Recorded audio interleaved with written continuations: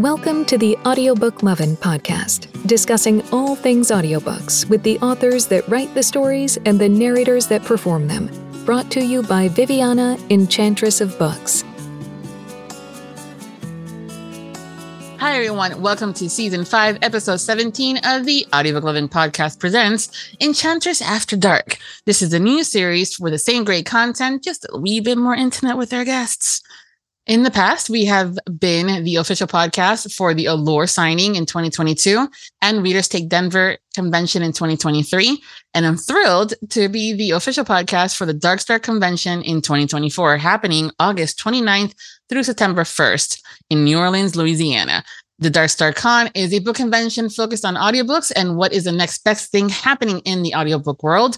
So please visit their website to learn more and grab tickets to this event, and I will see you guys there. Today, I am chatting with narrator M.K. Blackwood. Welcome to the podcast.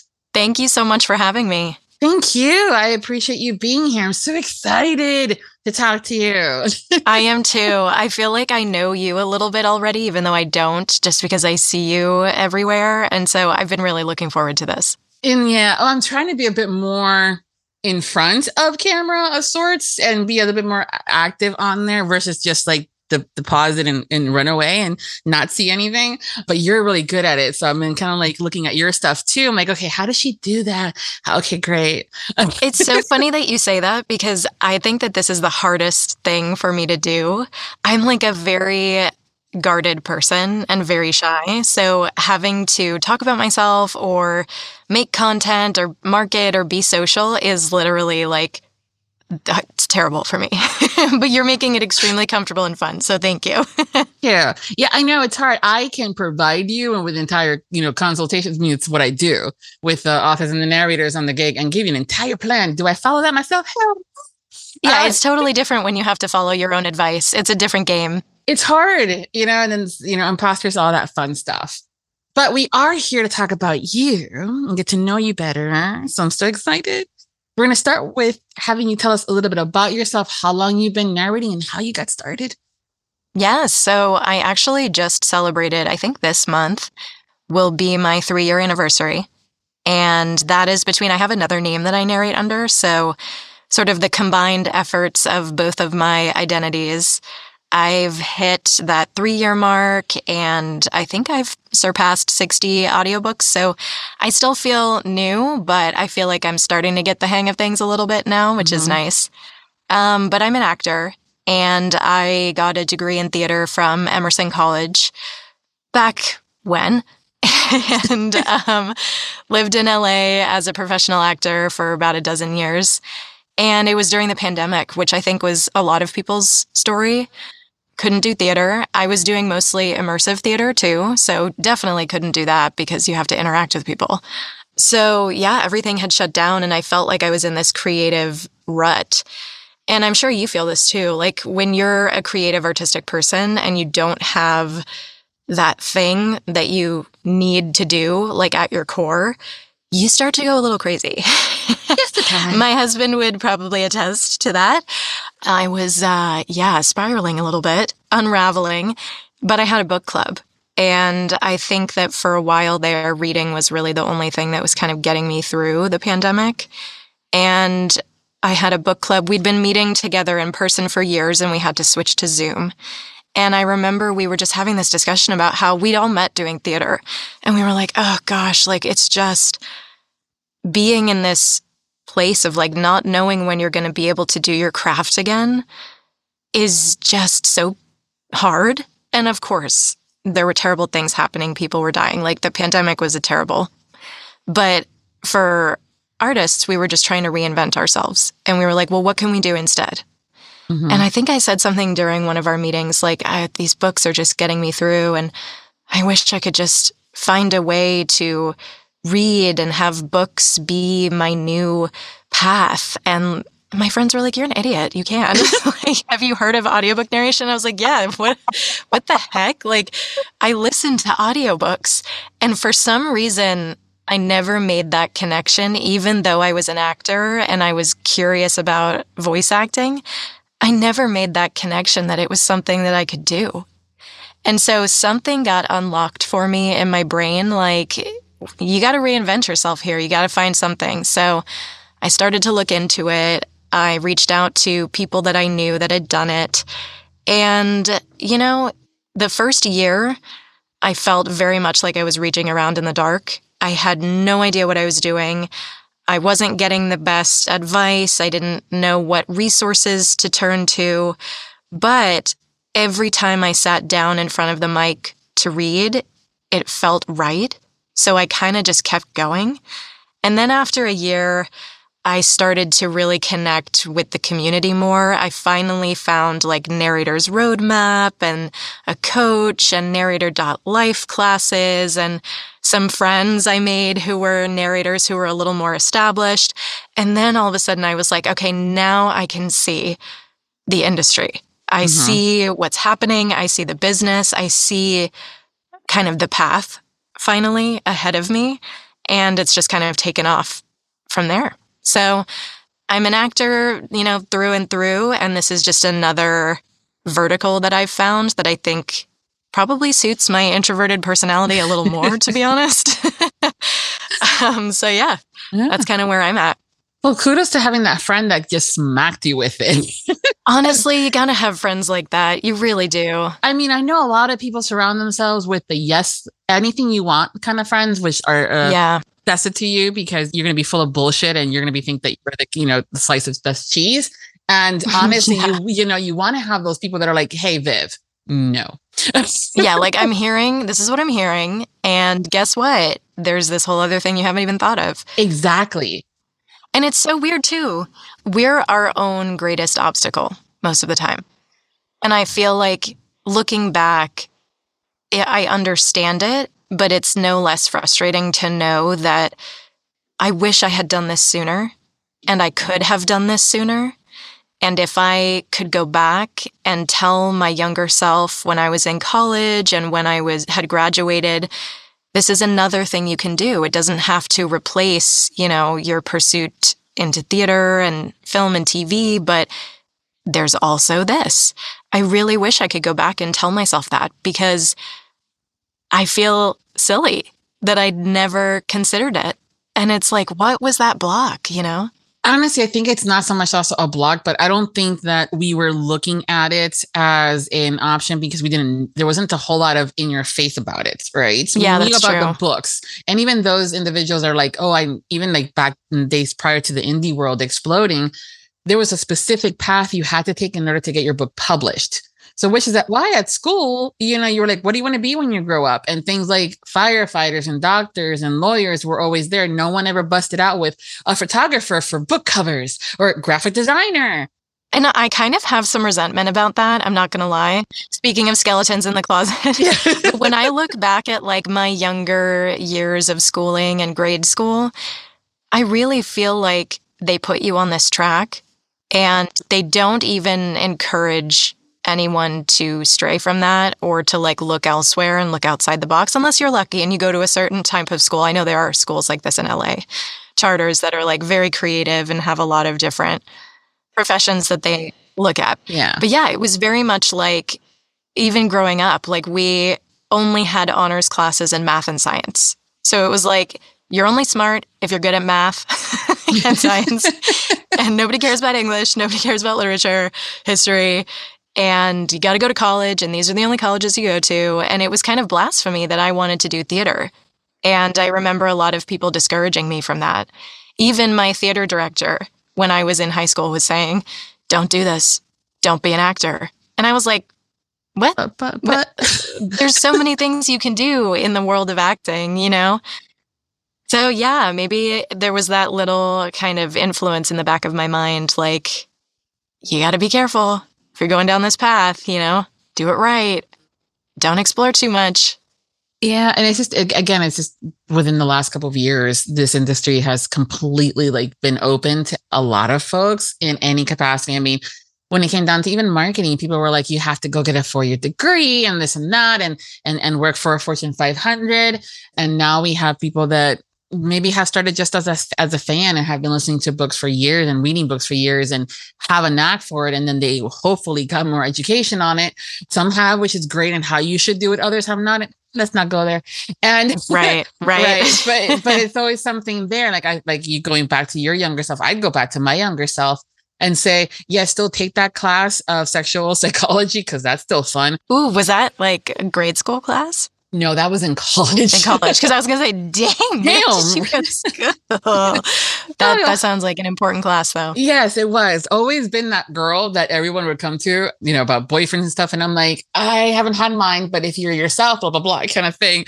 So it took in senior year in high school, one of my electives was psychology. And I wanted to be a psychologist. And so when you go into college, they have all these different, realms. And so there was a class for sexual behavior. And I'm like, sold. You're like, that's the one. Let me see what this is about. But I also took classes like photography. And I'm like, they would have told me that I could have been taking photography and pictures of couples and be able to do different diversity backgrounds and different body types versus plants. I probably would have stuck to it more in a completely different degree. So this is where I love having these kind of conversations. For whoever's listening, go to school. It doesn't have to be a 4-year degree. Get a skill sets that it is, whether it's anything that you love and stuff. And if you're curious, explore it. Mm-hmm. It may not be for you. And you're like, yeah, no, never mind. But if not, enjoy it and explore it. And honestly, I think that learning is one of the most important gifts that we can give ourselves to stay connected to, because but definitely where I grew up, it was very much like, you got to get the college 4-year degree. You have to go to certain types of schools. And I'm from the East Coast originally. They were pushing the same schools to everybody. And then when I moved to California, there were so many people going to community college and just taking classes. Like, even people who'd already gotten a degree were like, oh, I'm going to take some classes at the local community college. And I was like, that's incredible. And that is so cool. And they're like, yeah, they're more affordable. I can do cool stuff. I can just peruse new hobbies or skills and enjoy my life. And I think that one of the keys to happiness is to continue being open to learning new things and having new experiences. Mm-hmm. And so I think that when we kind of detach ourselves from this idea that we have of what success is, and that we have to go to certain schools and have certain degrees, and just learn. Just get out there, take a class, go to a community college, find whatever, and just learn new stuff. And you'll be happy. Well, we'll see. I mean, we can still be miserable and do that. Yeah, but as long as you understand it's a journey. I think sometimes people think, oh, I'm going to take this class and I'm going to either suck at it and rock, and oh my God, if I suck, this is horrible. I go, no, if you suck at it, congratulations, you tried something new. Yeah, you're always going to suck when you begin. Yeah, and that's what she said. And then, sorry. This is what happens. I am that friend that can make anything into a sexual innuendo. It does not matter, okay? You know what? That was a good one. I have to give you that. Thank you. And this is one of those things where you just have to try it out and go on and things like that. I have a habit of creating businesses, though, when I do that, which is why I'm staying away from epoxy. Okay, there you go. Yeah, because I will end up doing trays and all this other fun stuff. So I'm like, no, that's how I have all the other things going on in my life, which I love. So I'm staying away from epoxy. But with you, 3 years in, you have, with both names, your real name that you're narrated under and your pseudonym, that's a lot of accomplished. But even then, huge congratulations on the multiple nominations for the 2023 Sultry Listeners Awards. Thank you. And thank you so much for everything that you do to set all of that up. It was such a surprise to me to be nominated, honestly. I am very much a head down, do the work, and don't come up for air type of person. So when anyone even just leaves a review or mentions me or thinks of me, I can't believe it, because I'm just so in my own world with things that I can't believe people know I exist most of the time. You were nominated in the favorite new narrator category, and then you had 2 titles that you worked on in the contemporary category. It was Cowboy Delta Secret Book 1 and Lyric Delta Secret Book 1.5. Both were written by D.L. Lane. Yes. It was nice. And I'm working on another book with her next month, actually. Mm-hmm. Yeah, she's a great writer. Her stories are fantastic. I love going to that spreadsheet of the nominees and going, and oh, yay. I know. Oh, yay. I'm like, damn, girl. Yeah. I think that that's the thing that was appealing to me about audiobook narration, because when I was doing theater, the part about theater that I hated the most was having to come out after and talk to people. I literally just wanted to run from the theater to my car and just go home. And people want to talk to you, and they want to talk about the experience that they had watching something, how it impacted them, if it had twists or, exciting things. They want to be able to, they're excited to share that with you. So I think, what was appealing to me about audiobook narration was I was kind of like, okay, I'll just be in my little cave doing my thing by myself. It'll be great. And then I realized, oh no, you still have to talk to people. You still have to find ways to connect. So it's a challenge for me, but things like the Sultry Listeners Awards and stuff like that you're making ways for people to connect kind of organically was really nice for someone like me. Yeah, it's definitely, people are like, you're an introvert. Like, yes, I am. Peopling takes a lot. Yeah, it does. And it's funny because I think it's become kind of like cute for people to say they're introverted on social media. Sometimes they're like, oh my God, I'm an introvert. And I'm like, no, you're not. Trust me. But okay, keep telling yourself that. Yeah, a lot of stuff is like, oh yeah, so you like, it's like the same thing recently, like with the whole like witchy stuff. I'm like, yeah, no, stop. Go away. Yeah, no, literally. You don't know what you're talking about. No, it's okay. That cursor doesn't mean not go away. Yeah. Yeah, summoning a demon with a coffee, not going to happen. But okay, unless you didn't drink the coffee, that might be a different conversation. That might be a different conversation. And honestly, this just made me think of how weird social media is, because I feel like I'm constantly walking this line of like, do I be authentic or do I edit myself to be more palatable? And I think that there's definitely trends and things that if you get on board with, you do get more visibility and you get a little bit more engagement and connection to the community. But I have a really, really hard time as a person if something doesn't come organically to my brain or like feels fully authentic to who I am, I can't move forward. I get totally stuck. Yeah. And so it's tough because I don't really want to share much about myself.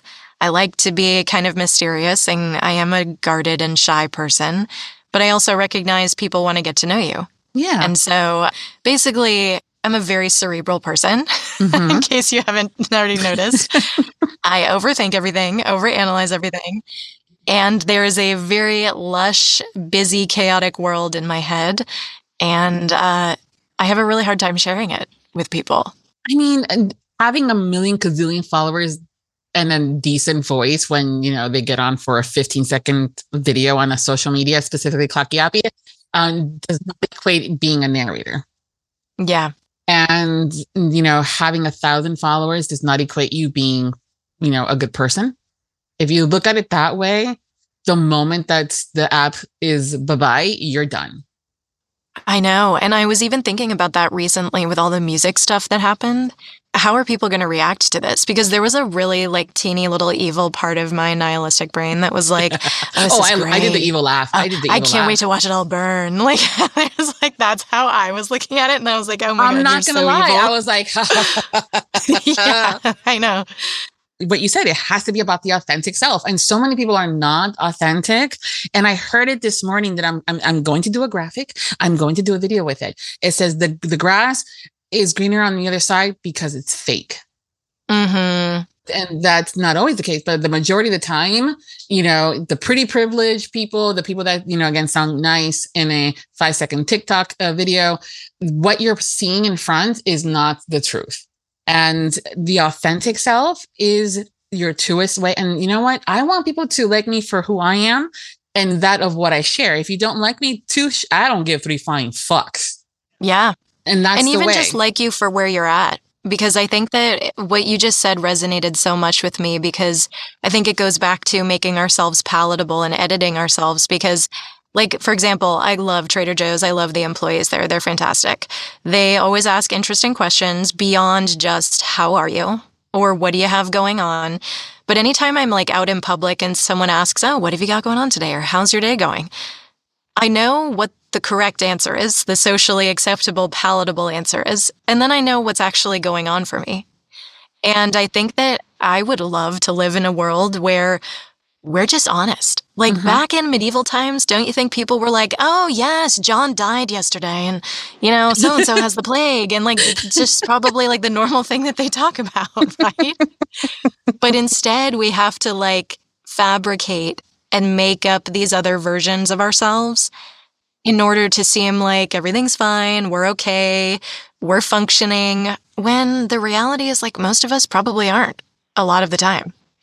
So I think about that with social media too, is like, I don't feel the need to share when I am going through something difficult, but at the same time, it is a very authentic, honest thing to say, hey, I'm human. Yeah. And this crap just happened. And you might help someone else. Yeah. One of the segments that I have that we'll get to later is about what you guys ask me any question. And I got asked, what have you been listening to lately? And I went, fuck.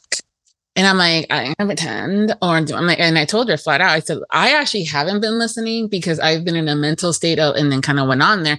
She was awesome. She's like, oh, I can change the question. I go, no, let's talk about this for a second. Yeah. Yeah. Because, people are constantly sharing, I've read 1,000 books this month and I've done this and I've done that. And then others feel bad because they only read 999. I totally agree. Or they only did 5. And then you have people question, like, do you not do anything else? And so there's always this thing. And the reality is that I'm open to sharing. And you ask me anything and, via DMs or, and we're in person and stuff like that. And depending on who you are and what the relationship is, I am, regardless of it, an open book. I will tell you what I think and feel and be transparent. But I also know that half of y'all are going to turn around and say something to somebody else and make it into something different. And so I have always, due to my personal experience of, getting stabbed in the back, fucked over and all this other fun stuff, I am extremely guarded. But I also know that it's not someone else's fault because someone was a cunt. Yeah. So dated. I'll answer it. Yeah, mic drop. It's okay to share, but I'm also not going to go and say, hey, MK, you recently narrated a BDSM book. Which I don't know if you did or not, for an example. But again, this is the question. Did. Right. But here's the thing. People expect to sometimes have people ask and then go into so did you try out any scenes? And I'm like, no, we're not doing that. I'm so glad you brought that up because this is something that's really important to me because I exist in two. I kind of don't like that they're two spaces, but I also respect that they are, and it's nice. There are lines and boundaries that get crossed in the romance community quite often, in my mind, and assumptions that people make that because you read these types of books, because you narrate these types of books, because you post on social media about these types of books, that they can say things to you. And I despise that because we live in a culture of consent, especially in the modern day that we're living in. We know better. We know what it means. And I'm glad that you said that because I just feel like when I enter this space as MK and when I'm at these conventions and when I'm going places, I still expect a certain level of respect from people and to treat me as a professional. Mm-hmm. I feel like occasionally things are said, like I won't go into details, but I've had some cringy things said to me in the past and I don't know what to do half the time. So I usually just completely go silent and that's sending a message. Or I'll say things like, yeah, that wasn't super professional, so I'm not really sure how to respond to that, But that's a whole other thing that we have to face is like, we all want to talk about this stuff because it's fascinating. We love the kink. We love this. We love romance books. We love all of this. We want to be sex positive. But we also have to be respectful towards each other. So that's a big thing for me that I just want to make sure people are aware, when I'm out in these spaces. Don't go up to her and ask her if she whips the like 8 guy. I know, right? I know, right? Yeah, don't tell me you enjoyed, sleeping with me because we narrated something together or because you read a book. I'm an actor. That wasn't real. you know? Yeah. Don't tell me about how after reading chapter 45 and listening to insert male narrator here, you grabbed your toy and went off and do stuff. I mean, I've seen it online. There's one creator that all they do is very loudly say stuff, and it's about all sex. I'm like, I want to know about the plot. I want to know about the characters. What did the narrators say and do? How did they perform that made you go, damn, or that emotional moment, or damn, that was sexy, but okay, we're leaving it at that, and then move on. Yeah, and look, the sex scenes need to be interesting too. So I want to know about them too. I'm always running to, whenever I'm proofing a book, I'm running to tell my husband, be like, you're never going to believe this. This is what's going on right now. But I do that about the sex scenes as much as I do about the plot points and the story and the characters and what I'm discovering about them. So, and that's been interesting for me too, existing in a different space under another name, where, you know, I narrate a lot of fantasy and thriller and horror and YA, is a completely different type of conversation over there. So yeah, I do love both spaces. I am a sex positive person, but it is an interesting conversation to have about maintaining professionalism. The same people that are like, oh my God, I cannot believe that so-and-so article on XYZ magazine or website is yet again ragging negatively on romance. Bitch, why do you think that is? I know. I hate to wonder say why it, the but behavior of certain individuals who did not respect hockey players' wives and had their followers go after said wife because consent was modified and and the line was drawn, and that continues. And yet we invite that same in these same individuals to go to book conventions and do, you know, small reader parties. They weren't consensually behaving properly towards XYZ people. And then we're still, because they have 1,000 gazillion followers. And I recently saw it on the threads, which it's another cesspool of people in there talking about the consenting, because again, if the behavior was towards female, you know, femme presenting individuals, how these women behave towards the male narrators and the male people that are getting into this industry, whether they're book cover models or, you know, they're, you know, this and that, would be catastrophic. They would be canceled. They would be in jail for sexual harassment. And you can't just go and ask forgiveness later, because I think, you know, when you put someone in a position where something has gone viral and it's so widely shared and they're benefiting from that, and then you go back and say, oh, I'm sorry, did that make you uncomfortable? We know that it's like you already passed the point where you asked their permission. So what are they supposed to say? Exactly. And, you know, speaking of consent, I feel like we know so much. Well, it's not necessarily that we know more now, but we're exposed to so much more education now, I feel like, than at least I was earlier in my life. I had a terrible, terrible sex education growing up. I feel like most people did in the 90s, the early 2000s. And I feel like a lot of what I've learned about healthy relationships and consent has been from books. And there's a fantastic author that I love, Emily Nagoski. Are you familiar with her? No, but I will be now. So she has a PhD, and she is like a sex therapist, basically.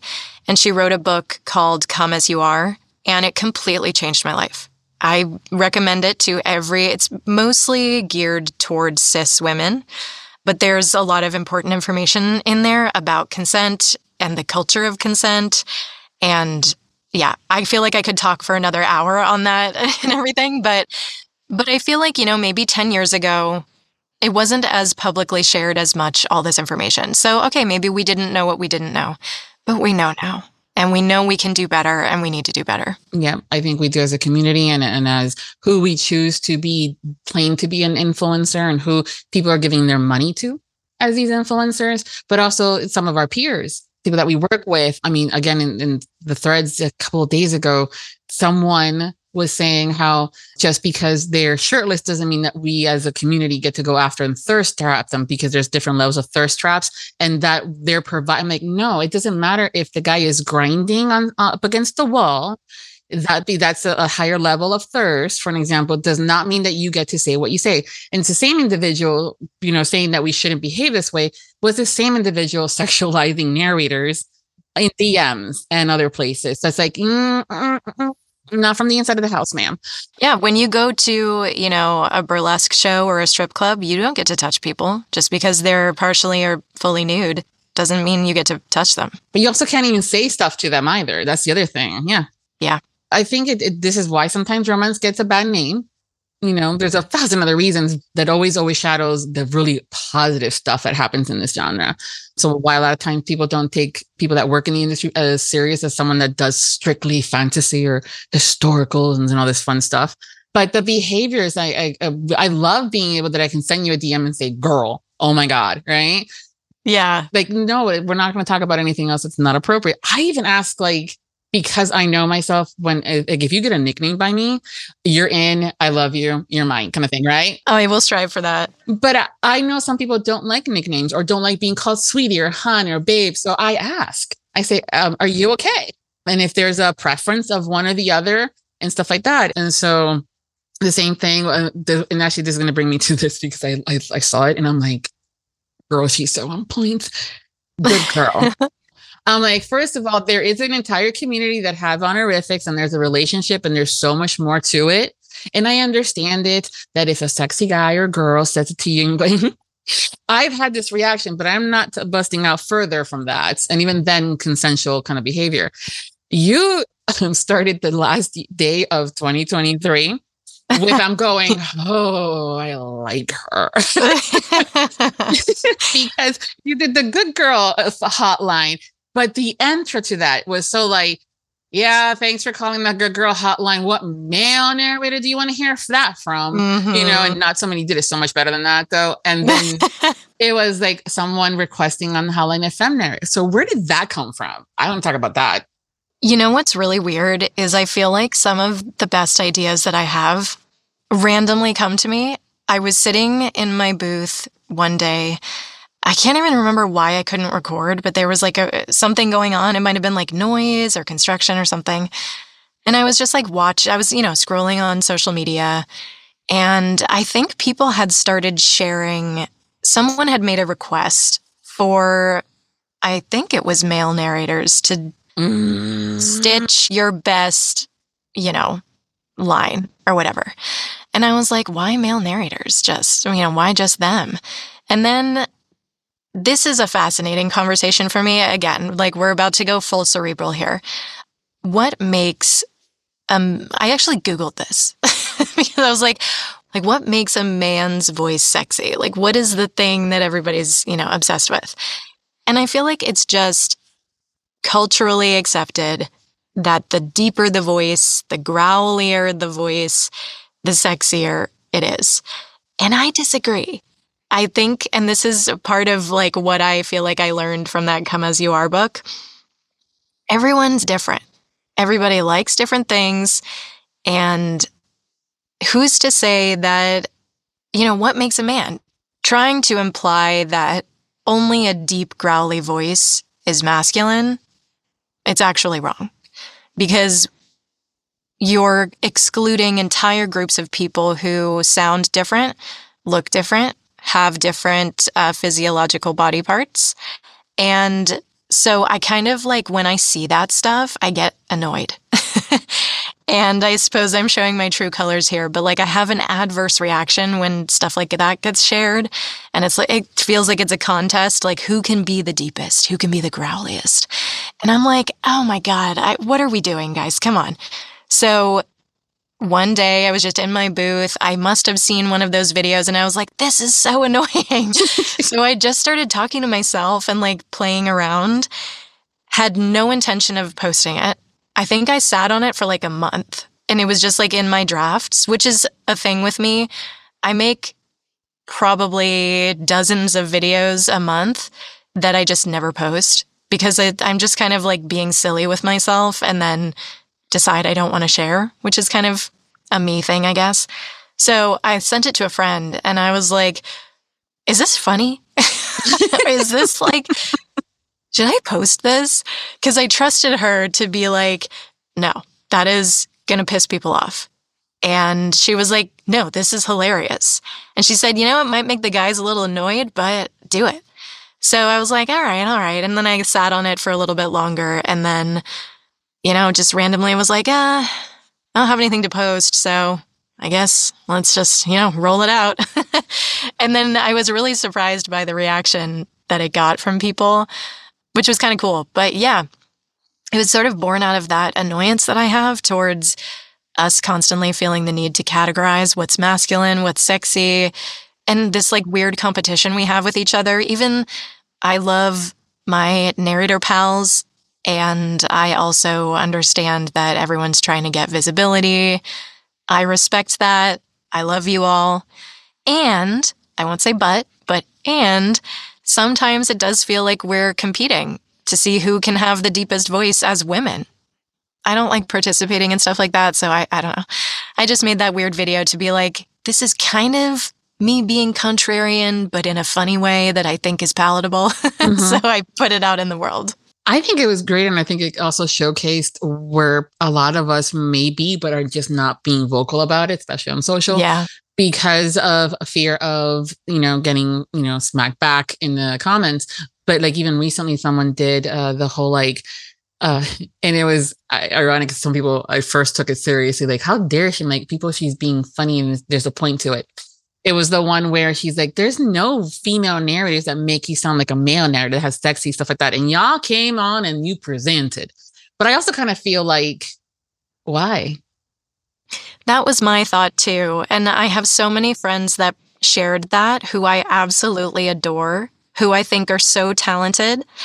And I had these complex, this inner turmoil of, I don't want to do that because it feels like it's perpetuating a stereotype that I don't agree with when it comes to what's masculine. Not everybody did that. Some people really just did some really beautiful and interesting interpretations, which I really appreciated.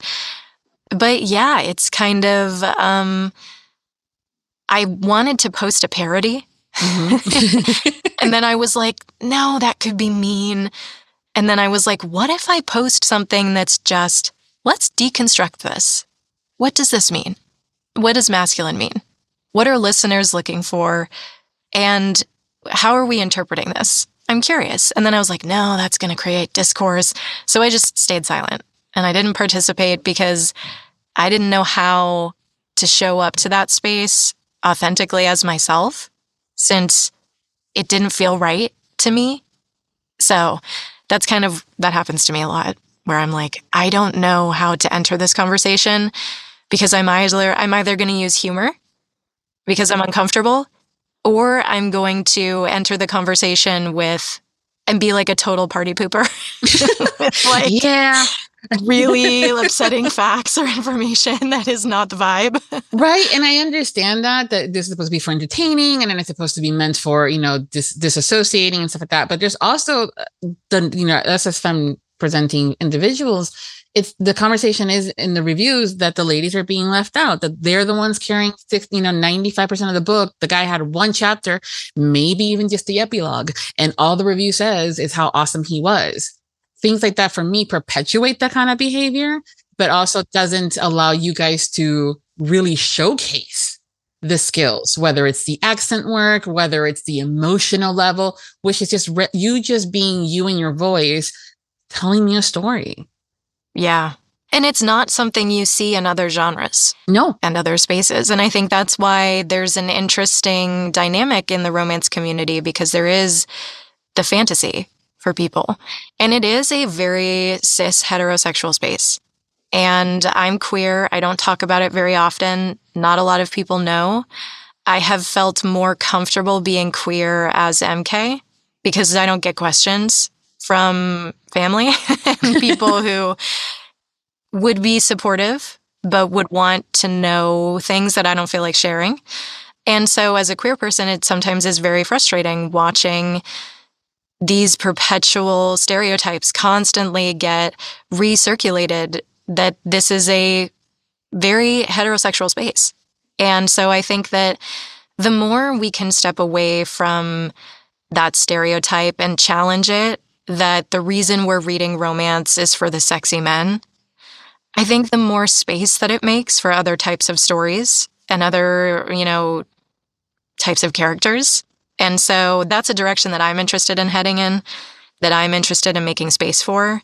And so for me, participating in some of these things doesn't feel like it aligns with that. And so I kind of just shut my mouth, usually. Yeah, I have a video in my draft too, girl. Don't worry. So many drafts. I'm scared to speak. I know. And I think it's just one of those, like, I'm a Pisces and I'm the girl that is not going to blow smoke up your ass. I'm like, listen, this is why XYZ is not going to work for me. And people think I'm a bitch sometimes because I'm honest. And I'm like, I can sugarcoat it for you. Let me know that you need the sweetness and I will do it. I will tell you all the awesomeness and then but at the same time, like, how serious are you going to take me? Unless we have that dynamic. And I'm also like, I will help you hide the body if you come at me the right way. So I know right. that there's a way to deliver it. But when you're constantly showcasing some form of behavior, I'm not going to give you sugar. I'm going to give you honesty. And I'm going to tell you flat out, that's bullshit. And I know that I've gotten people like, oh my gosh, she's so mean or she's so this. And I'm like, no, I'm just honest.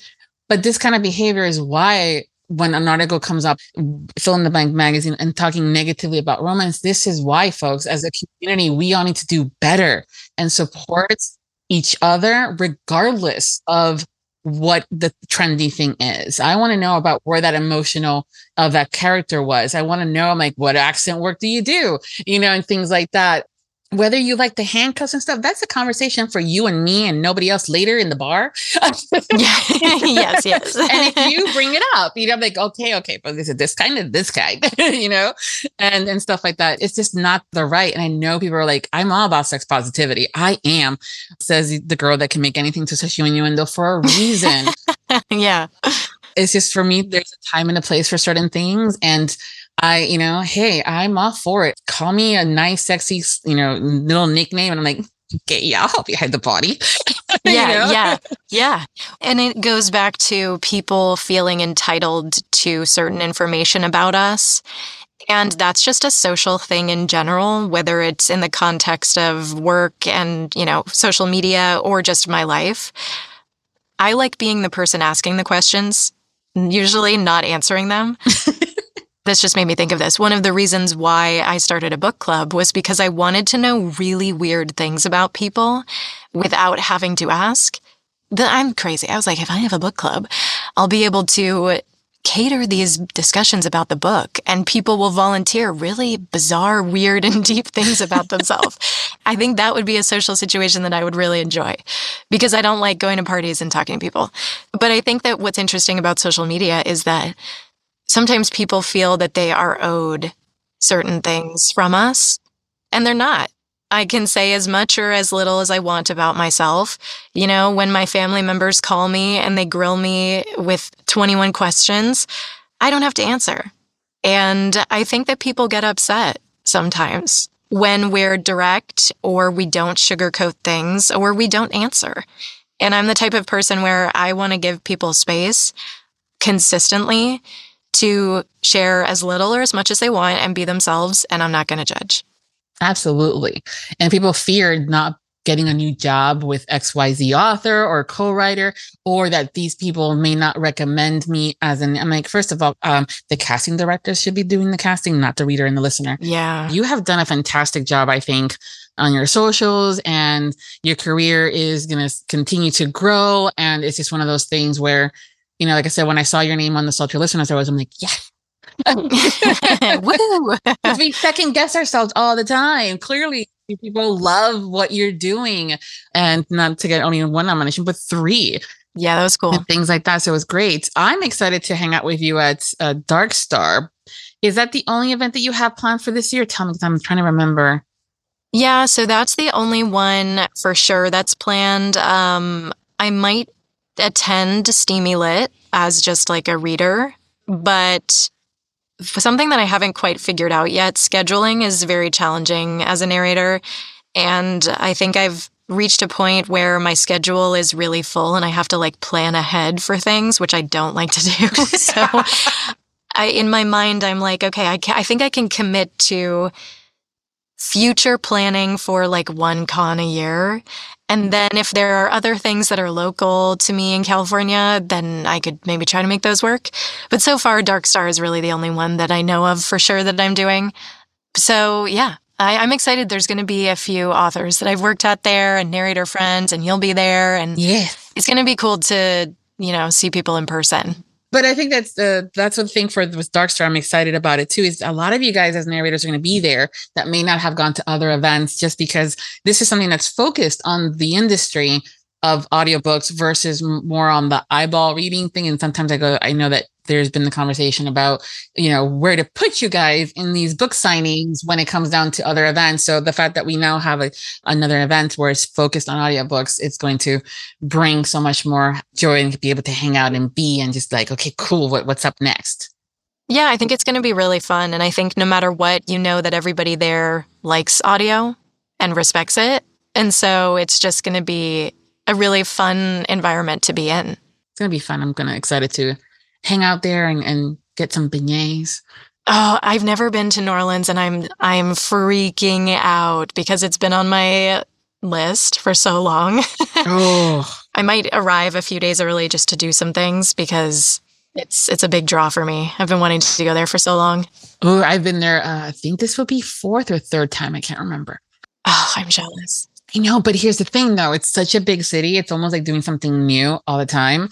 And it's also very touristy. So I'm also the girl that likes to do the non-touristy stuff. Oh, me too, because I don't like being around people. I mean, I did the ghost tour, which was fantastic, and talk about finding out some things, and a similar tour of the city, knowing that you're like, yeah, because you see all those fences with the scallops and stuff like that. But then saying, hey, look at this one. I'm like, they look like penises because they are. I'm like, it's not just me. You're like, I know that the way my brain works, but this was intentional. This was done. And so there is that. But there's also a bunch of books that I've read that take place in New Orleans. So I actually did a little map for myself where some of these hotspots were. So that's something too that I've been kind of letting people know about. I'm like, well, if you have some favorites, stories and books that have taken place in this city, make a note of what these are. And you'll maybe, sometimes the authors will have it on their websites about while this bar was named this, it was inspired by this bar that's in this street and blah, blah, blah. So I did that. It was fun. I'm thinking about probably going a couple of days early too, to explore. So we'll have to get together and do some of those fun things. It's going to be great. It is. So when you're not working, what do you do for fun? Good question. When am I not working? I don't really know. I ask it, but I'm like, wait, why? No. Do you have fun? That was actually one of my goals for this year, was to have a little more balance and make a little more time for some experiences. I like to be outside. I'm a nature girl, so I like to hike. I go to the beach. I read. When I'm not reading, I read. And I love music, and my husband and I watch a lot of TV and movies. So it's funny because I feel like that was something for so long that I felt kind of silly when I would talk to other people outside of audiobooks and outside of, the book world, and they'd be like, oh, what do you do for fun? And I'd be like, nothing. Oh, I guess I read. And they'd be like, ugh, But in this world, well, I read. And people are like, well, of course, that's very cool. So yeah, I'm an introvert. I'm a homebody. I like to live in places where I can be in nature. So I try to go outside as much as I can. But most of the time I'm reading or just kind of hanging out at home. Nice. And that's, when I'm not working, which is most of the time, to be honest. Sounds familiar. Yeah, that's my life. So one of the other questions that I love to ask, because it's the variety of things, is what is your favorite word? And this is different from your favorite curse word, because that's the second part of the conversation. You work with words all the time. So I'm like, what is if you have one, what is it? I really struggle with favorite questions. To be honest, I don't even know if I can answer that. When people ask me, what's your favorite book? What's your favorite movie? In my life, I've never been able to answer that. I get like something happens and my brain tweaks out and is like, what does it mean? What's a favorite? How are we going to pick? Gosh, that is a really hard one to answer. A favorite word. Or one that you like that you've come across recently. How about that one? Let me think about it. And then it'll come to me at some point and I'll just blurt it out. Perfect. And we're like, that's what you were talking about. Got it. Context. Yeah, I'll be like, context. Yes. Yeah. So what's a go-to word for you then when it comes down to cursing? Oh, cursing. I say fuck a lot. Isn't that like a viral video? Yeah. Like a sound or something where she's like, I like to say fuck. I say fuck quite a bit. Part of it is because I'm from Massachusetts, and I feel like fucking this and fucking that is every other word that people say. And for some reason, every time I say fucking, my husband thinks I'm talking in a Scottish accent. And then we both go fucking for like a really long time. So I say fuck a lot. That's like my go-to. It's actually probably, ironically, I haven't said it in this conversation. I know. But normally it comes up quite often. So maybe I'm just being on my best behavior. Yeah, I think you are. Like, I think you've definitely, gotten like more relaxed. But I'm like, yeah, she hasn't said that. Yeah, it's coming. The next one, it'll be crazy times. Yeah. So we're gonna get to this next segment where we play a couple of games because I love getting to know you guys better, to kind of like see what else comes out. And one of the games is like the 2 truths and a lie, where you're gonna tell us 3 things about yourself, and we're gonna try to figure out which one's the lie. Because you guys are actors and you guys are really good at lying. I'm not going to lie. I am very good at lying. So what are your 3 things? And then we'll figure out which one's the lie. Okay, so 2 truths and a lie. I like to surf in my free time. I don't like donuts, but I eat them anyway. And I saw a ghost in an elevator. That was 3, right? Yep, that is 3. And I've always said, and hoping the listeners don't get tired of listening to that part, where I'm like, it's all about the details. You could have seen a ghost, but in the hallway. So the fact that it's in an elevator, it's a lie. Stuff like that. You like the outdoors, which you've told us, but surfing may not be it. Right. Right. What does it mean? What does it mean? Exactly. And same thing with like, you don't like donuts, but you eat them anyways. I understand that. Because there's certain ones that I don't like. I'm like, great, it's fine. It's just a plain glazed one. Yes. Frosted chocolate would have been better, but whatever. Okay. So the lie. Is the lie of the donut? Am I supposed to tell you? Yes. Because otherwise how would we know? I truly don't really like donuts, but I eat them. Okay. So that's the truth. Surfing is the lie. Yes. I tried it one time and I thought I was going to drown. I practically did. Oh, no. Yeah, it was bad. It's also teaching me to go with my gut instincts more. I say that to myself all the time. I'm like, it's the surfing one. That's the lie. Well, because the irony when I'm like thinking about it, that's the most normal one. Because like who doesn't like donuts and who sees ghosts? But that was kind of the odd one out, I guess. But I was like, she sees ghosts. I know that she's true. Okay. No. And I wish I saw more. I only saw the one, but it was very weird. It can be interesting and fun and not so much fun at the same time. And we can talk about that later. Especially since we're going to New Orleans, we're so doing a ghost tour. I want to do it so badly. Yes, we're so doing that. I honestly, that's a given. Yes, so we're going to be doing that. We'll maybe see if we can get a group of us together, go. What do narrators do for fun when they're not working? Ghost tours! Maybe we can invite some to the convention. Yeah, I think, there's always around and stuff, but that's definitely something that we might be able to do some fun stuff like that there. Planning's still going on, and there's a lot of stuff that's happening that hasn't been announced yet. And I'm like, when are you going to tell people? Let us know. I want to know what's happening. Yeah. And then I signed a damn NDA, so I can't say shit because that's how NDAs work. People, you don't talk about it in case someone's out there doesn't know what an NDA is. That throat clear was for a very specific person, and I'm sure they'll know who they are. I don't care. But again, there's a lot of fun stuff. But definitely going to be doing a ghost tour. The story behind the next question, because you're the first time guest here, is that after we finish the episode, we go into some content that is exclusive for my Patreons, which is how I'm able to continue to do this because the girl doesn't get paid. And one of the things is a round of Would You Rather, because I love making you guys choose between 2 things. Oh my gosh, so evil of you. I know, I love it. If the would you rather doesn't include sudden death or something horrible though, that's how I play. So I'm very curious. Yours are probably going to be actually great options that I can't decide. Mine are let's choose the way that we're going to die or something really morbid.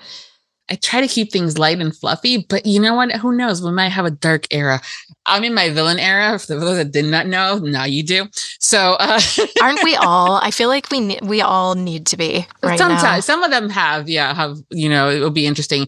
But this question came into because one of the questions is, would you rather tell everyone your guilty pleasures or never partake in your guilty pleasures ever again? And that's it, which means would you or would you not? And, 99.999 have all said, I would tell everyone the guilty pleasure. So then I, being cute and funny, are like, okay, so when you come back to we're going to talk about what those are. Never really have until now. Okay. So this is a very interesting concept to me because who assigns guilt to what you take pleasure in? We place it on ourselves. Society places, shame and guilt upon us as well. Unless you're unaliving someone and you're doing something that is like very obviously ethically wrong, should we even feel guilty about what we love? And I feel like it brings up all these other systemic issues in my mind of like, the first thing that comes to mind when you hear the word guilty pleasures for a lot of people is food, right? And it's like, well, I love cookies, but I don't feel guilty about it. So is that a guilty pleasure if other people think it is, but I don't? One thing I will say, because I was thinking about this a little bit, I love true crime. And I do feel guilty about that sometimes. I don't know if you've watched the new documentary, I think it's called American Nightmare or something like that. Have you seen that? No. Okay, I think it's on Netflix, but I'm not going to say much. It's a 3-episode docuseries. They very much present to the audience this phenomenon of how obsessed we are with true crime and the harm that it can actually cause, especially to people who have gone through the experience.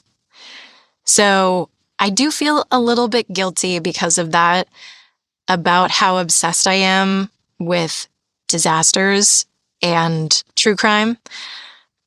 But I will say that were I in a position where I could no longer partake in that, I would just find something else to obsess over. So I'm happy to talk about whatever my guilty, quote unquote, pleasures are, because I'll just find something else to fill the void. Yeah. It's always interesting too, because, you said that most people would think that it's food. Mm-hmm. I think in this community, most people would probably think that it might be something sexual. Yeah. But that's also why I love asking that question, is because the reality of it is they're really, like you said, unless it's ethically, morally illegal, wrong. The fact that if I'm not working and I'm reading, to me, sometimes I feel guilty about that. I should be doing something. So I think the more times we have these conversations and we normalize the quote unquote guilty pleasure part of things, if it makes you happy, go for it. Yeah, because the guilt is a tactic.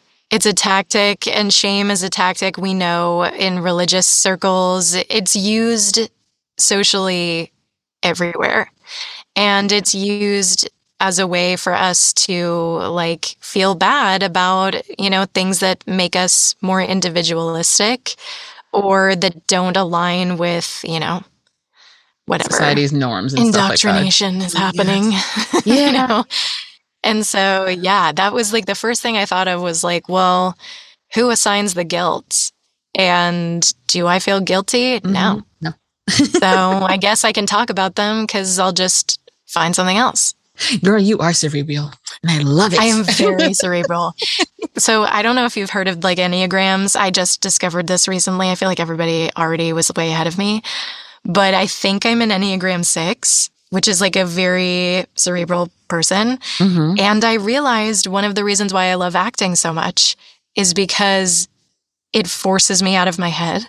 And it forces me into my body, and I start to feel a lot more than I do in my regular life. Mm-hmm. So, because I kind of feel like a robot most of the time, but when I'm acting, I don't. And I think that's why during the pandemic, I was feeling so off, because I was I don't have that thing that connects me with emotions and connects me with experiences that I don't always feel in my life. So, yeah. It makes sense. I think sometimes we're, for some of us that are overthinkers and are trying to, figure things out, and sometimes we're the ones that are the responsible ones. It's hard to be free of some of that, and then to find something where you can just be in the moment. It's important. So yeah, absolutely. I just kind of wish it was a better way to ask that question as far as what we see, like besides like, what do you want to do for fun? People always think differently. So, but I always thought it would be kind of fun. Like, okay, great. Yeah. It's easy for you to tell me that you tell everybody. But I'm like, no, I'm asking what I. Well, and I think that the questions themselves sometimes are the interesting thing of like, okay, well, because I guess interesting to me, but like, why do we ask that? That is an interesting thing to ask, and you can have a cool discussion about it. In addition to the context of what you're actually asking someone, it's all good. We discovered in my book club that one of the gals studied forensic science. And so it was a book where there were bodies, and we were like, okay, now we know in this group dynamic who we need to go to. When we need to hide a body. We need to hide a body. Yeah. Which I find is so much more interesting than sitting down and having a conversation with someone about like, oh, tell me about you. What do you do for work? That's what I want to know. Who knows how to get rid of a body? Similar situation. We were talking about something, and in a book, I think it was a scene in a kitchen, and they were doing something. I think they were either baking or cooking, and they used the wrong terminology, and that is not how that went. And I was like, yeah, that's just so they really need to do a little bit more. And that's how some people found out that I have a degree in culinary arts. Excuse me. Yeah. Throwing that in here. Wow. Yeah. That is really cool. Yeah, it's just one of those things. So now when I read books and they're like baking and competitiveness, and he's going to, I'm like going, okay, please tell me that you at least use the right verbiage on the dice, and I'm okay. Oh, no. Yeah, that would take you out of it completely. A little bit. Yeah, it does. But So the other thing is that I have people gone rogue on me in these conversations where they turn it around and start asking me questions. I'm like, no, it's not about me. Because I hate talking about myself, as similar to you, but I think you guys go through it. And you guys do such a good job. I love questions. And so I was like, hey, no one may have anything to ask me. And also like, what can you come at me at and stuff? So we have this now thing where you ask me anything. Do you have anything to ask me? And I will answer. I do, actually. I was thinking about this recently, and I think this comes up a lot. What do you think, that based on what you've witnessed across, let's keep it to the romance industry, what are your thoughts on the benefits of remaining anonymous versus showing your face and sort of more openly sharing yourself? There's benefits, pros and cons to both. I don't know if you think one is better or what you would identify as the benefits of each different approach. Ooh, great question. I was just talking to an up-and-coming narrator who has no social media. And they asked too about the whole, like, they were contemplating things like that. So I think that in a world, where we're currently in right now, and specifically when it comes down to romance, sometimes keeping things mysterious is going to benefit you significantly more because we don't know what you look like. Another reason why I think a lot of actors go into narration too and feel significantly freer and that they're actually doing a craft is because the character could be 5'2" and, an alien, and you're like a human being and 6'5", and you can still get cast in that because you're right for the voice for that character in your performance, and that explanation can be utilized in anything on physical attributes and what society deems sexy. That's what I love about voice acting in general. Exactly, as appropriate as far as what you should feel about yourself if you're a size 16 versus a size 0. And, sexuality and all this fun stuff that goes along with it. Because again, society's norms, which is only really setting on a, washing machine. And so there is a lot to it that I think that because of how we are as a community, that people are always wanting more of you.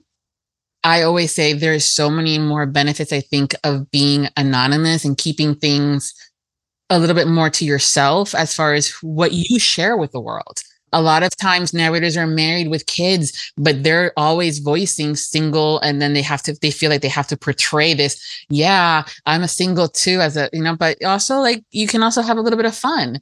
I sometimes say that if I could do this all over again, I would probably use a pseudonym to do this side of the business and the podcast because, fill in the blank name might have a little bit more fun. It can be a little bit more outspoken and not give a fuck completely. Yeah. Or be more this and that. And I think that it's just, you kind of have to play it by ear. Maybe start anonymous and not showcase your face and all this information and then see how things go. And that was the advice that I said. There's a lot of narrators that have been behind the mic and haven't shown their faces. And everybody's like, oh my God, you're so good. Oh my God, you're so damn hot. Oh my God, you're so damn sexy. And they bought the books and everything. In the moment that they showed their face, the illusion, the mask fell. And now, fill in the blank reasons, you're not as sexy, you're not as hot. And now I can't envision you as the brunette or the blonde and the this and the that because I saw your face. Yeah, because I know what you look like now. Yeah. Or stop telling me all these sexy things. You're married, la, la, la, So it goes either way. Yeah. And stuff like that. Or, yes, it can kill the illusion stuff, but also privacy. Some of you guys, and this goes the same thing for authors, are school teachers or come from a more conservative background or don't want to know that you have family and kids because people are nasty and go after some of these and the other individuals. I mean, as pro players and actors seen it, when fans go rabid and things go wrong, what happens? I think that if you're starting out or if you've been anonymous, it might be good. And that also then comes into play about going to these events. Right. And how does that look like? And, how are you going to partake? Well, you don't have to always go as a signing individual. You can just still partake in the community and not do that. Yeah. And there's also ways to still go and stay anonymous. There's been a lot of narrators, wigs, hats, sunglasses, and also having the conversation with the audience and saying, hey, I want to go to these things, but I also want to stay private. So if I do this, I don't want photos of me online. I don't want, busting out and saying, I got to know who so-and-so is. And this is what they look like, because we also live in a culture of being in the know and having to be the one that has all the info and the one that knows what they look like and wants the phone numbers and the emails and all this. And I know their real name versus their pseudonym and blah, blah, blah. Right. And it's just like, no, this is why people won't go to events. These are because of that behavior. Yeah. But also being honest with them and saying, hey, if these are my boundaries, these are my limits. If we can keep to that, I'm okay with going to events and kind of trying it out and going from there. So yeah, I think there's a lot more fun you can have by staying anonymous. I feel like I started to have a lot more freedom when I started my pseudonym because it allowed me to express parts of myself that I feel like I don't normally under my legal name, but that are still, parts of me. And yeah, I also feel like in some ways, at least in my experience with it, it allows me to focus more on what I'm doing and the craft. And the story is in the characters versus me. I've never been someone who feels very comfortable with the spotlight on me. So, which is ironic because I became an actor. Yeah. And I know that there other people come to it saying, I love it, and that's fine. And I'm, celebrate that too. But I came to it because I'm obsessed with psychologically analyzing people and situations and stories. And that is just super fulfilling for me. Anonymity is my word. I just decided that's going to be my favorite word right now. Is it just rolls off the tongue, anonymity. So yeah, for me, I feel like I can just have a little bit more of a focus on the craft and what I love about it versus make it about me. And I think a lot of times you guys as actors, because I've heard that, and a lot of actors are like, I hate being in the spotlight and being the center of attention. And everybody around them goes, you're an actor and you're on stage. I go, but technically it's not them, it's the character. Exactly. So that's where the difference is. Like they're portraying somebody, it's not themselves. So now off stage, you are yourself, and now you have like, people. Yeah.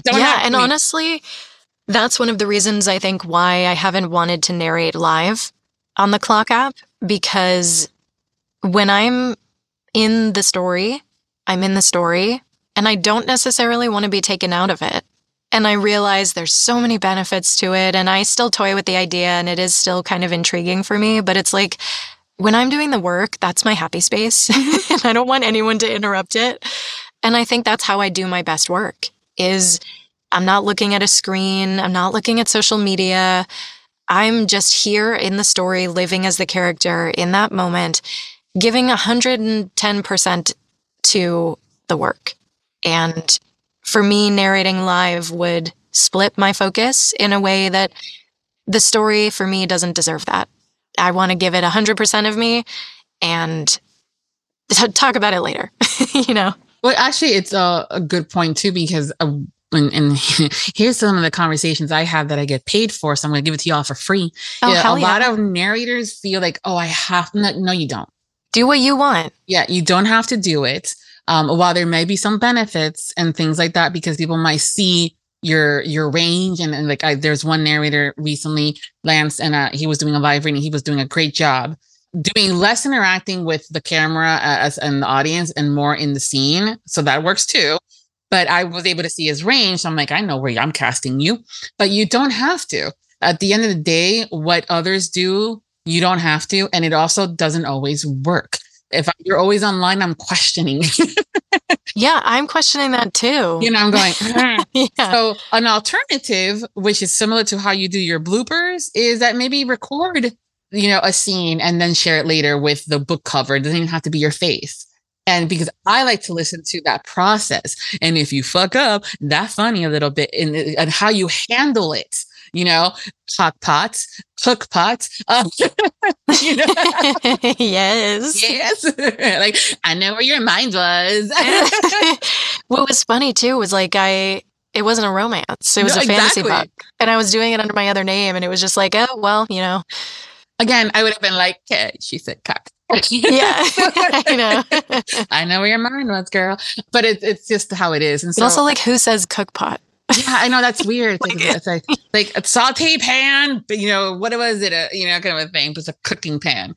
Cook pot. Cooking pot. Yeah, because it used to be cooking pot, not cook pot. I'm like, oh no, but I see where the mistake could have happened. So again, it doesn't have to be done just because, because I've had people come up to me and ask me, it's like, hey, well, I'm like, your views might go up for a little bit, but how sustainable is that too, by the way, versus straight shooting and stuff like that. So do what works for you. Test it out, do a little bit here. There's ways to go around it and still get the same impact of having people see you as far as your job and hear you and do things like that without giving 100% of yourself to everybody. Because no. Yeah, you run out. And I think sustainability is really important. And it's like, if something's out of balance, I don't think that you can do your best acting and your best work. And yeah, it's like, you also want to have the career that you want. It's like clothes. It's like, yeah, you might like that style, but it's not for me. So I want to wake up every day and go to work and love what I'm doing because I've created a career that fits me. And if I copy what everybody else is doing, I'm going to wind up with a career that fits them that isn't sustainable for me. I think that you also want to do, if you're going into the booth saying, fucking shit, I got to do a live and I got to do this. Yeah. And, then it's no longer fun. And I will hear it in your tone. Yeah. I can hear when the narrators are having fun and enjoying the contents versus when they're phoning it in. And if you're phoning it in because you're tired because you were at a live at 3:00 in the morning, or you roasted your voice because you were doing a scene that was live and trying to do this and that, stop. Well, that's the other thing is like your voice is your job. Yeah, it's your tool. So you need to rest. You need to not be talking sometimes during the day if you can. Mm-hmm. I know not everybody can, but yeah, I've always wondered about that when people are on live and then like a few hours will go by and I'll like check back in and they're still going. And I'm like, I couldn't do that. I couldn't do that to my brain or my voice. No. Yeah. I mean, it's different when the friend comes into town and you're like, oh my God, we need to catch up. And they're staying late up night and stuff like that. But the next morning you're going to suffer and you're going to have a lot of coffee and you're going to sound like this because of all the talking. That's not sexy. Okay. I know. But I do think it's interesting because there's, like you said earlier, the industry has shifted so much and social media is now a place for authors who are going the indie route to connect with narrators and, artists and things like that and editors. And so sometimes, the loudest person in the room does get heard. And if you're on TikTok, am I allowed to say that? I know we keep saying the clock app. I know people don't I always say that TikTok because I also don't want to validate them too sometimes because while I appreciate social media, there's also a lot of issues. And I'm like, again, another episode. It's also like, I'm not trying to, make it too powerful that I don't say its name, but I also, whatever. Voldemort. Say his name. Say his name. Yeah, I think that, and it's the algorithm too, but it's like if you see the same people over and over again, you start to think they're the only ones, maybe? Or like they're the ones who are available. And it's like, no, there's so many people out there. I will also tell you, the more you're on social media, the more you are providing people with something to not like you, not see you, not this, not that, right? There's also going to be something that you can, I've not cast certain people because of the behaviors on social media or their content on social media or something that they may have said and this and that. I'm going, no, because from the blank reasons. Also, authors have come to me and say, I want so-and-so and so-and-so. And I'm like, listen, I know they got 1 million followers and I know that that 15-second clip that you heard on their stream sounded sexy as hell and blah, blah, itty bitty bits, whatever, growling, whatever. But they're breathy and I can give them an entire list of all the things that they're not good at. So why am I going to cast them? You're the boss at the end of the day, but when your sales and your reviews presented, Vivi said it, Vivi told you. And sometimes it would work. It will work and they're successful. But other times, again, sustainability, we talked about that. There's going to be only so many books that they can do. Yeah. Before everybody's like, yeah. And they may not even know why. Oh God. Well, that's because everybody's blowing smoke up their asses that they don't know that they could use some coaching. And because of that smoke, they feel like they don't need it. I also wonder sometimes, I have this theory that like people, like when they blow smoke up someone's ass, they don't mean it, like you said. And so sometimes when you see like a lot of reviews, sometimes I wonder if people are just doing that because they're like, oh, everybody else seems to like this. So I got to jump on board and be like, I loved it. And I loved this person and this and that. And and it's like, they're kind of just doing it to stay, I don't even know. Like, what's the psychology of that? It's part of it is being the sheep and the bah factor. And also the fear of not getting that next review opportunity because everybody's like, oh, I want to open that box. I'm like, listen, you want to send me a box of goodies because I have a good relationship with you and, you love and adore me and you know that I will appreciate everything. And I've reviewed your books and I've been honest about it and I've given you feedback and blah, blah, blah. And it's been good. Great. Do not give me a box to open up in front of a camera. You may not like it. You may not be happy with what I say. Happy, but also like, I then feel like I have to oh my God. Like, no, I love it. Thank you. But you're going to get your authentic me. And that may not be the reaction that you want because I'm not going over the top like some people do. Or like the reaction videos that I see lately about how they're crying. I'm like, I'm not a crier. It doesn't mean that I didn't feel it. Right. Kind of being more mindful of where you spend your time. And instead of maybe doing 50,000 lives at 3:00 in the morning, maybe sleep and get some coaching. Love it. Expert advice. And drink some water. Yeah, drink water, hydrate, honey for your throat, nap when you can, because that cat's going to be meowing at your door when you're trying to record or my favorite, construction. I was going crazy the other day because there was like a vibration that I could feel in the floor and I like stomped around my neighborhood. I was like, what is this sound? Like, I need to find it. There's the girl that lives in California and lives in a fault. I was literally like calling businesses. Like there's a waste management treatment plant. And I was like, I need someone to call me because you turned something new on. I was like, it's fine. But yeah, I'm the lady who like walks up to foremans at construction sites. And I'm like, hello, I need the schedule for this construction. Thank you. But it's a livelihood. It's business. People will understand. Yeah, and I'm all no. for it. I'm like, look, it's just going to make me less mad if I know when you're going to be here so I can plan ahead, do your job. I support everything you're doing. Build those roads, fill those potholes. It's great. Are you here for a day or are you here for 3 weeks? That's all I want to know. Oh, yeah. Yeah, I've done that. And they're like, why? I'm like, well, because I have scheduled recordings of the podcast and having the drill is not going to be a good thing. I will wait until the lawn is done. But yeah. girl, we could talk about everything for hours. I know. There's so many podcasts that are like forming in my mind now. Yeah. Well, hey, we can talk on that a little bit later. But I mean, and I would love to talk to you, but also people are always like, man, your episodes are so long. I'm like, well, that's why they created a pause button. Yeah. Also, I have no concept of time. As soon as we started, it feels like it's been 10 minutes. It has. Yeah, exactly. Same. Just shows that we're having a good time. So as for the listener stuff, you pause it, catch up, but we are near the end. So before we go, tell us what you've been working on and what's coming up next that you can share.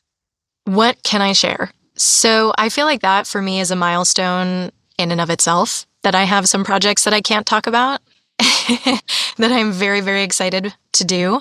I just wrapped up some things with Dark Star, actually, and I have a bunch of books coming out with Sparks Fly Studios, which is Michelle Sparks' production company, and she's been so wonderful to work with, her and Jen and the whole team she's created. So the one that I can talk about, Jay Sterling just announced me as one of the narrators for, she's re-releasing the Perfect Game series in audio with new covers.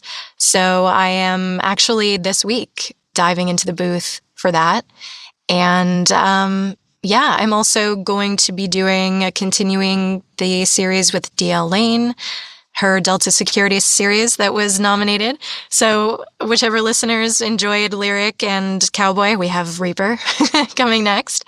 And then, I have a bunch of really dark fantasy and horror under my other name that I'm super pumped about. Won't really promote that here, but it's there. So I'm sort of, I feel like I leveled up a little bit this year, working now with some production companies, and I have some co-narrators that are pretty exciting. But you know what? Rather than name dropping, I'm just going to drop my own damn name and not make it about them. They are flippin' fantastic, and I'm so excited to work with them. You'll know who they are when the titles get released. But, rather than just name dropping, MK is leveling up and has a lot of really cool stuff coming out. So I'm super grateful. I know that you have a couple of titles up for pre-order, so that's great too. Yes, that was a milestone. I've never had a pre-order before, and I saw that and I was like, what? That is so cool. That math is just no on how that gets done. So yeah, no clue. I don't know. It's a mystery. It is, but it's okay. I love it when it happens. And if it doesn't, just let me know it's out. I'll go get it. Yep. Tell me. Yeah. Well, thank you so much, MK. It's been such a fun time talking to you about a lot of fun things, but also important things. So thank you for that. Thank you. I really appreciated you creating a safe space for us to chat, and it was really fun. Good. Thank you. If you're not following MK on their socials, I will include all the information so you can do that and not go hunting for it. And you can find that information over at the website for Viviana Enchantress of Books. Also, grab your Dark Star Con tickets and meet, MK and some of the other awesome authors and narrators that are going to be there. Visit Darkstar.com website, which is www.darkstarcon.com to learn more and purchase your tickets. Until next time, happy listenings. Thank you to all of our Audiobook Loving Podcast Patreon.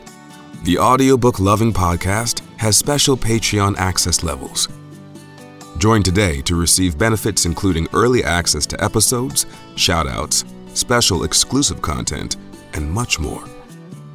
Support the podcast by becoming a Patreon at www.patreon.com/audiobookloving. We thank you for your support. Thank you for joining us on the Audiobook Lovin podcast, hosted by Viviana, Enchantress of Books. For links and more information discussed in today's episode, previous podcasts, or the Audiobook Lovin series, please visit our website, vivianaenchantressofbooks.com. If you enjoyed today's episode, please leave a positive review wherever you listen to our podcast. Until next time, happy listening.